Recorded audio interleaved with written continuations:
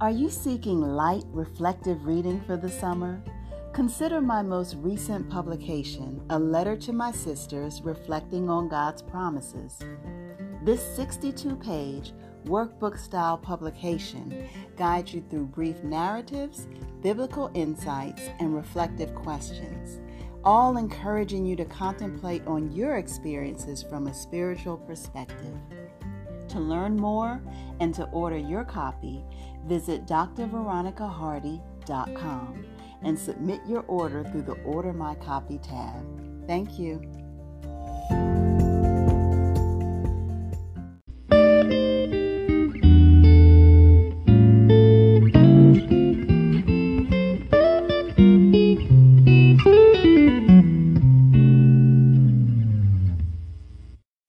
According to the National Institute on Drug Abuse, many people don't understand why or how other people become addicted to drugs. They may mistakenly think that those who use drugs lack moral principles or willpower, and that they could stop their drug use simply by choosing to.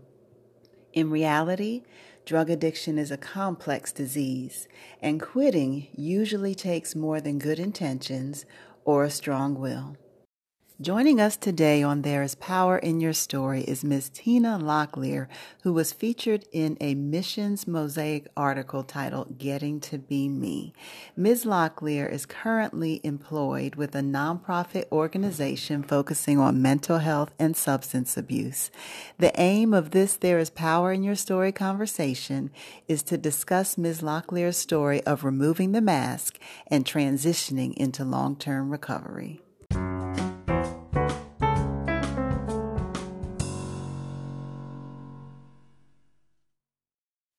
Hi, Tina. Thank you so much for joining us on There's Power in Your Story podcast. Would you mind just sharing a little bit about yourself with our listeners today? Yes, thank you, Dr. Hardy, for this opportunity. So, my name is Tina Locklear, and I'm a Native American woman. I'm in long-term recovery from addiction. It is by the grace of God that I celebrate on October the 31st, 2013, 7 years coming up. I've battled addiction for about 15 years, during which some of that time I was incarcerated for about 10 months and 8 days due to DWIs and probation violations. But since then, I've maintained my sobriety and recovery, and recently I graduated with honors from the University of North Carolina at Pembroke with my master's degree in social work. What have you been doing since graduation? Since graduation, I have begun my new career. I was offered a position in Wilmington at one of a nonprofit organization here, working with individuals with mental health and substance abuse. Wow, it sounds like so many great things have been happening for you since graduation. And I want to congratulate you on your new degree, your new job. I also appreciate the work you're doing in regards to mental health and substance abuse. I had mentioned earlier about an article that was written about you, and now I want to pull some quotes from that article and kind of reflect on your thoughts now about those words that you had stated. So one of the quotes, and I thought it was very well said, is the solution to help me escape my reality had now become my biggest problem. So I was wondering, could you tell us about the reality you were trying to escape? Yes, so the reality that I was trying to escape was emotional pain and unresolved trauma. Mm-hmm. Basically, I would say that I felt empty inside and spiritually dead. Mm-hmm. And I was just trying to escape that.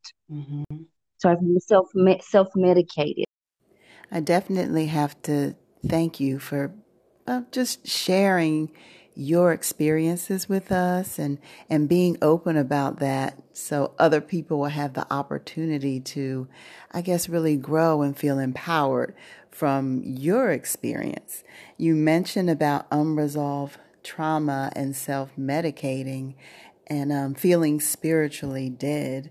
And that leads into another quote that reads, "When my mind sobered, I was left with my thoughts, feelings, and the pain that kept me in bondage in my personal prison long before I was ever incarcerated." Now, how would you describe the personal prison that held you in bondage? I would describe it as a mental prison. Mm-hmm. Basically, I built walls around myself, and I didn't want anyone or anything to get close to me for fear of rejection or fear of being hurt. It was comfortable for me to be there. I felt safe in my own prison, so I held the key. Mm-hmm. I could see how holding the key can help support that sense of safety and comfort that you felt. Like you mentioned, you had built walls around you due to several fears that you were experiencing, such as fear of rejection, and you felt safe there. The next quote speaks about a mask, and it says, "It was my turn to take off the mask I had worn for so long, hiding behind shame, guilt, remorse, and fear. I realized these false masks had stumped my spiritual growth and left me paralyzed and distressed."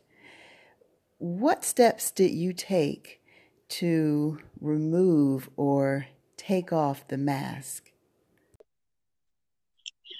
As far as taking the steps that I took to take off the mask, it was me coming to a place of surrender.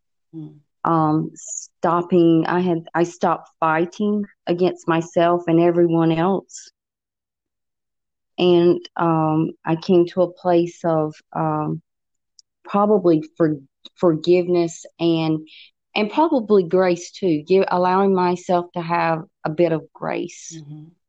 Mm-hmm. And I think I put down the bat and stopped beating myself up. Thank you for that. And your steps to remove that mask, some of the words you used really stood out to me, such as forgiveness, place of surrender, showing grace for yourself, putting the bat down and no longer beating yourself up. And when I hear those words, it really sounds like you have a spiritual foundation or spiritual background. I do. I grew up in church from the time I was a small child. So growing up, growing up in church, it was instilled in me, the Christian values and beliefs, and to be a person of your word, be a person of integrity. And because of addiction, substance use, I kind of strayed away from that because of, my values. Just I stepped away from that. You mentioned that you had stepped away from your values. When you reflect back, what kind of, I guess, initial changes did you notice in yourself during that period? I wasn't the same person. I became a different person during active addiction versus who I am today, and who I am today. Today I am, a person of integrity. It's like I got that gift back. And like you mentioned, during active addiction, it sounds like you noticed some losses in regards to your identity or your character, such as the aspect of integrity, but being blessed to receive that aspect of yourself back again in regards to integrity.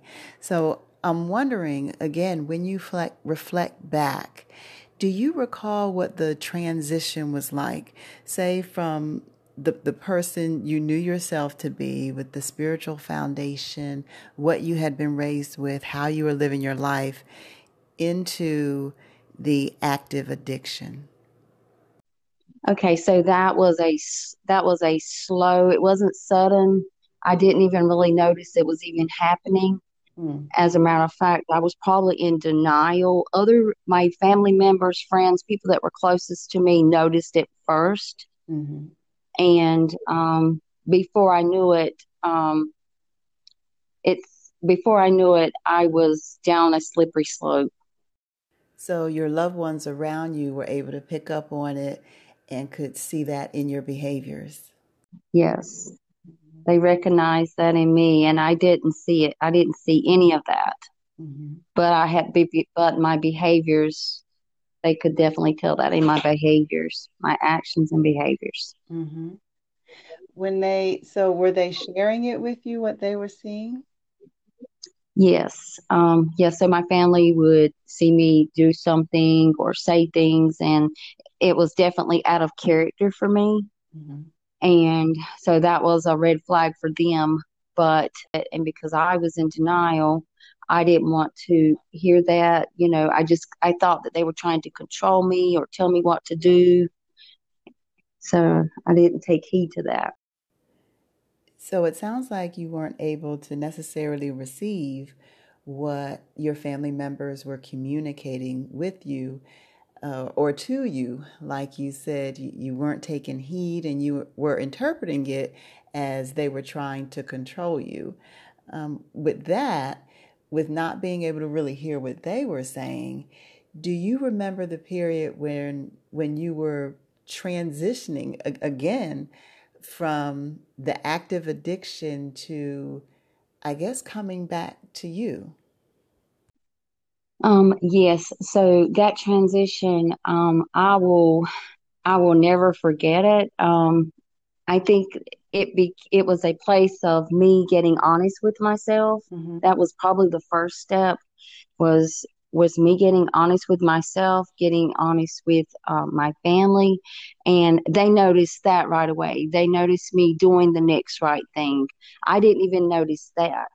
They just noticed the change in me. In in the recovery world, we speak of that as like a psychic change or a spiritual change or a spiritual experience. Mm. So they noticed that transition in me before I did.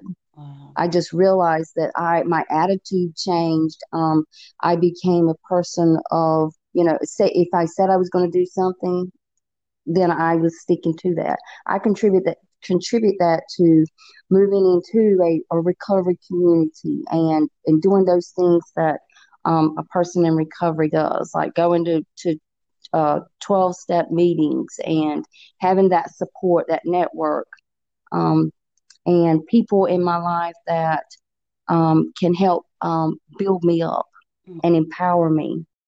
You mentioned about a spiritual change and the role of the recovery community and that network of support. Could you share more about the recovery community that you were involved in or that you found was a good supporting foundation for you? Yes, yes, Christian Women's Job Corps Mhm. has was definitely a huge support for me.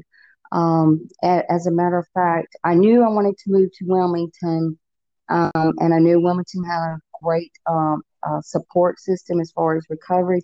But Christian Women's Job Corps is the reason I ended up in Wilmington. Mhm. They encouraged me to actually go back to school and to join their organization and be a part of that. So it was actually one of my first family and networking families here in Wilmington. Okay. Gosh, and it definitely sounds like it was a benefit, a long-term benefit, and also long-term relationships that may have come out of that. Yes, they had so much to offer. As far as they had volunteers, mentor. I was given a mentor when I arrived in Wilmington, and it was Monday nights. With a group. It was dinner on Monday nights. We had a Bible study, and we would do crafts and other events. This sounds like a wonderful program that you have been connected with. And I'm thinking, in building on that, what would you say is the value um, of how other people have spoken into your life and have been a part of your network? Um, I would say because um, individuals that know me best, they have they've witnessed firsthand my struggle, my adversities, and they saw me at my worst, and they saw me at my best, and they've watched me on the sidelines. They've been my greatest my cheering section. Um, I've been able to, rise above my circumstances. You mentioned about being a cheerleader, and I have a feeling you would like to be a cheerleader or are a cheerleader for others. So, for our listeners, if you were to say a few words or give guidance to those who may be going through the experience or even to the loved ones, what would you say? And I like to always let folks know that, your past can become your greatest asset. Mm. Mm. Can you say more about that? Your past can become your greatest asset. Yes. So for me, that's probably been my platform. I just, my past and where I came from and where I am today, I chose to turn, use it to my advantage. Um, uh, there's such a stigma that comes along with addiction, Mm-hmm. and I chose not to be anonymous, but more so to be an advocate on the front lines and to speak out and speak up Mm-hmm. to empower others, educate them, and to be that voice. Because so many, because of wanting to be, they need want because of choice, they decide to be anonymous. But I choose to speak out and to help others and encourage them along the way because someone was there and they encouraged me, and that gave me strength. It gave me hope. It gave me strength to be able to release that. Mm-hmm. Mm-hmm. And you mentioned about how there's so much stigma around addiction, and at times that stigma can silence people. Like you said, some people may choose not to speak or stay anonymous, but you're choosing to speak on the topic. In your Yes. opinion, what what are some, I'm not sure how to say it correct, but what are the stigmas that are out there or that you have come in contact with when it comes to addictions? That people with addiction, they're bad people, Mm, or they don't have any morals. They're nobodies. They're junkies. They live under a bridge. mm, Those are some of the ones that I have experienced firsthand. mm-hmm, mm-hmm. Gosh. And I want to ask with that, what are some words of advice that you would give to our listeners today who either may be experiencing addiction or who have loved ones who are experiencing addiction? So for our listeners who, may have a family member or loved one or just a friend, someone that may be experiencing addiction, don't give up. Mm, Don't give up on them. There is hope. I think that was the crucial piece for me, that is that my family didn't give up. They stopped enabling me, but they didn't give up. mm-hmm, And as far as if there's an individual or one of our listeners that, is experiencing addiction, you know, you're not alone in this. Thank you for stressing the theme of you can do this and also the theme of don't give up, especially for the loved ones. Don't give up on your loved ones. Be there, support them, advocate for them, because for a person that is, in the grips of addiction, like you can be their person. You might not understand what they're going through, but you can be there and be their support. And that was just very important to me, especially once I, got some sobriety in my life and was able to look back. I remember the ones that were there that were supporting me along the way. There are so many strong themes and important points throughout what you have shared. such as Don't Give Up and the power of a support system. And you have done so many great things in your own life with the long-term recovery, your upcoming sobriety celebration date, obtaining your master's degree in social work, a new job with a nonprofit organization focusing on mental health and substance abuse. So with that, I'm just wondering, what would you like to see happen in your life next? Wow, that's a great question. If I were writing and which I am, my goals for the next 5 years, one of the things I want to do is work with a nonprofit. My longest term goal is to eventually go and have a private practice. Last is I hope to someday write a memoir. And my hope is that everything you just said will come to fruition. With our last few minutes of our discussion, are there any closing words you would like to share with our listeners? I just want to say that as I talked earlier about that prison that I was in, and to be free from that, the freedom from addiction is, something that can't be bought, can't be sold. Something I can't get it from anyone. It only comes through, with the sobriety and the peace of mind. So I am grateful, for this opportunity. I'm grateful for my sobriety. And, if you're out there and listening to this, just know that, you know, once a person stops fighting, they become open-minded and willing. All things are possible. And that's with God. Awesome. Thank you so much for sharing that with our listeners. And I thank you for sharing your story on There is Power in Your Story podcast today. Thank you so much, Dr. Hardy.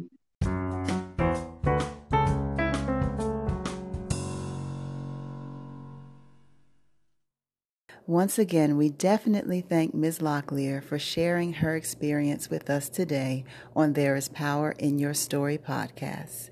If you or someone you love feels like you are experiencing challenges with addiction, please reach out for help either through a local social service provider, your primary care physician, or feel welcome to contact the National Helpline at 1-800-662-HELP, HELP, which is an information and referral service that is available 24 hours a day, 365 days a year. Again, the National Helpline number is 1-800-662-HELP.